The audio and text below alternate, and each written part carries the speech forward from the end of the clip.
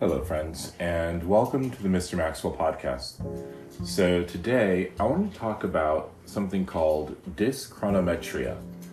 Dyschronometria is a condition that affects time, a person's ability to sense time passing, be able to track time, and can even affect a person's movement.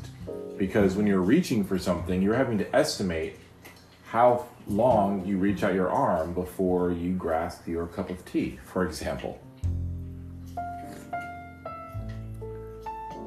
All right, so dyschronometria is a neurological condition of cerebellar dysfunction that affects individuals' ability to accurately perceive and coordinate time intervals. In other words, the individual cannot accurately estimate the amount of time that has passed or is passing. The condition is identified by the inability to estimate the time accurately, and it can affect various aspects of everyday life, including speech, movement, planning, school, work, reacting, blah, blah, blah.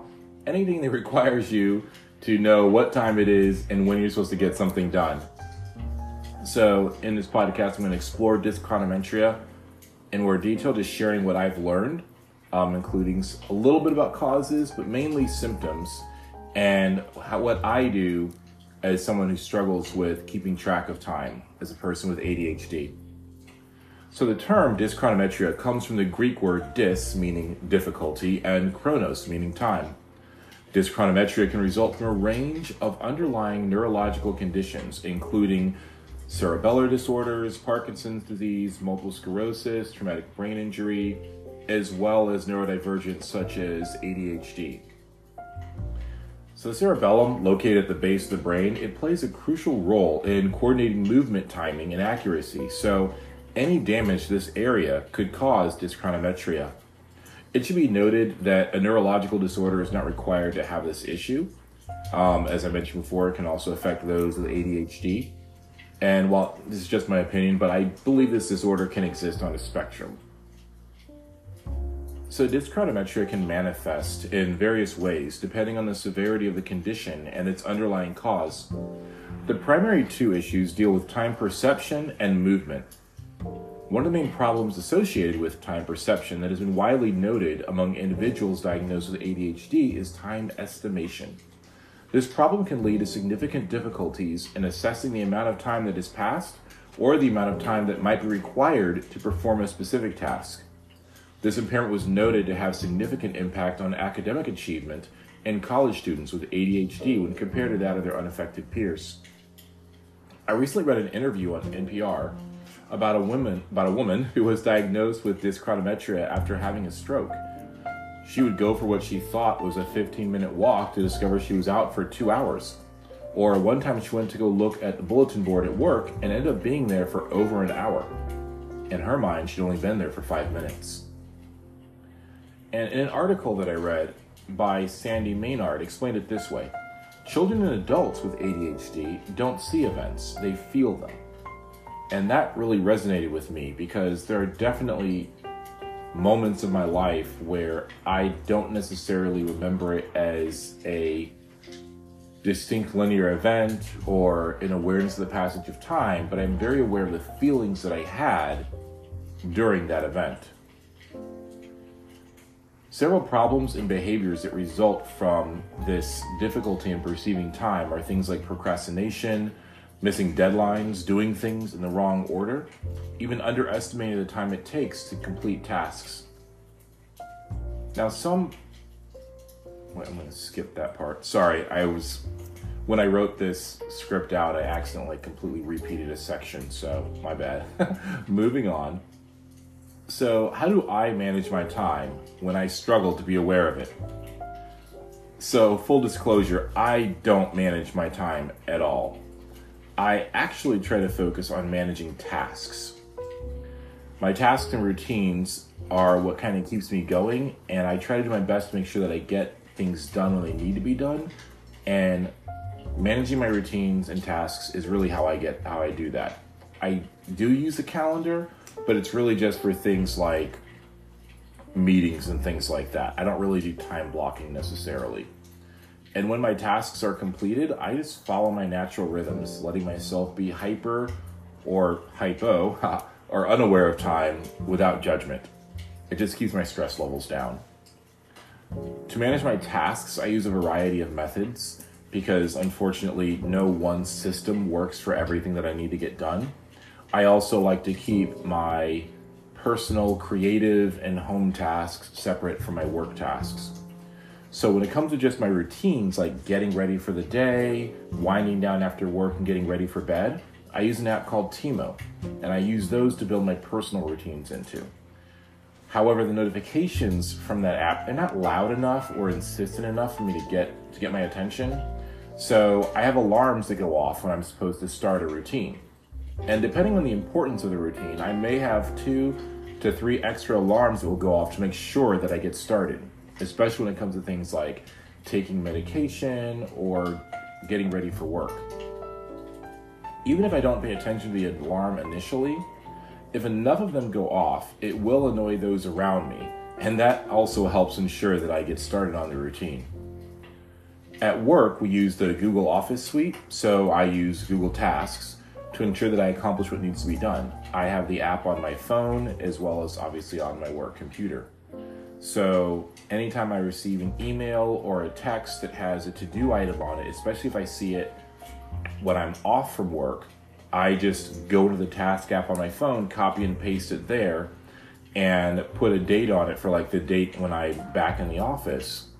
So that when I get to work, one of the first things I do is go to Google Tasks. I check my calendar to see what appointments I might have that day, and then I go to Google Tasks to see what tasks need to be accomplished at that time. And then I'll kind of review the list with my boss to make sure that I'm working on the correct priorities before I get started working that day. And I put a star by every email and every task that needs to be addressed or dealt with before I leave work that day. And so that way, when all the stars are gone, I'm good to go. And if I finish everything early, then there's always things to do at work, right? But my goal is to make sure that I complete the most important things each day, because in my current role, there are some tasks that it's a project that spans weeks to complete. And so I just need to make sure that every day I'm doing the piece critical to ensure that I'm on pace to complete that project by the time the final due date arrives. For my creative work and personal tasks, I use an app called Things 3. I can build, just like in Google Tasks, I can build recurring tasks for things like my weekend reset, paying bills, or set up a series of tasks for creative projects like this one. For example, the Dyschronometria project, where I research the topic and use the research to write a blog post, and then I use that article, I break it up into a series of TikTok videos, and then I use it to record this podcast episode. And so I'll have the whole project set up, and there's just a series of, for the TikToks, and I put a date by when those need to pop up when I want to record and post those. I put a date by when I want the blog article to go out. It'll go out, today is Wednesday that I'm recording this, so it'll go out Wednesday afternoon. The podcast itself is going to be scheduled for this Saturday is when this will pop up in your feed.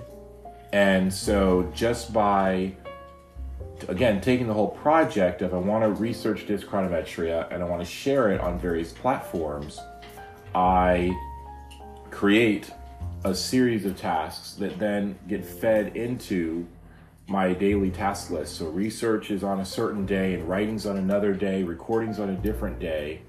But the net result is that I have a blog article, a podcast episode going out, a series of TikTok videos, all based around one topic, and that's while working and having a family and without getting myself overwhelmed. By breaking up my tasks into chunks like this and only seeing one piece of it at a time, I never get overwhelmed because I'm only doing what's on my list for today, if that makes sense.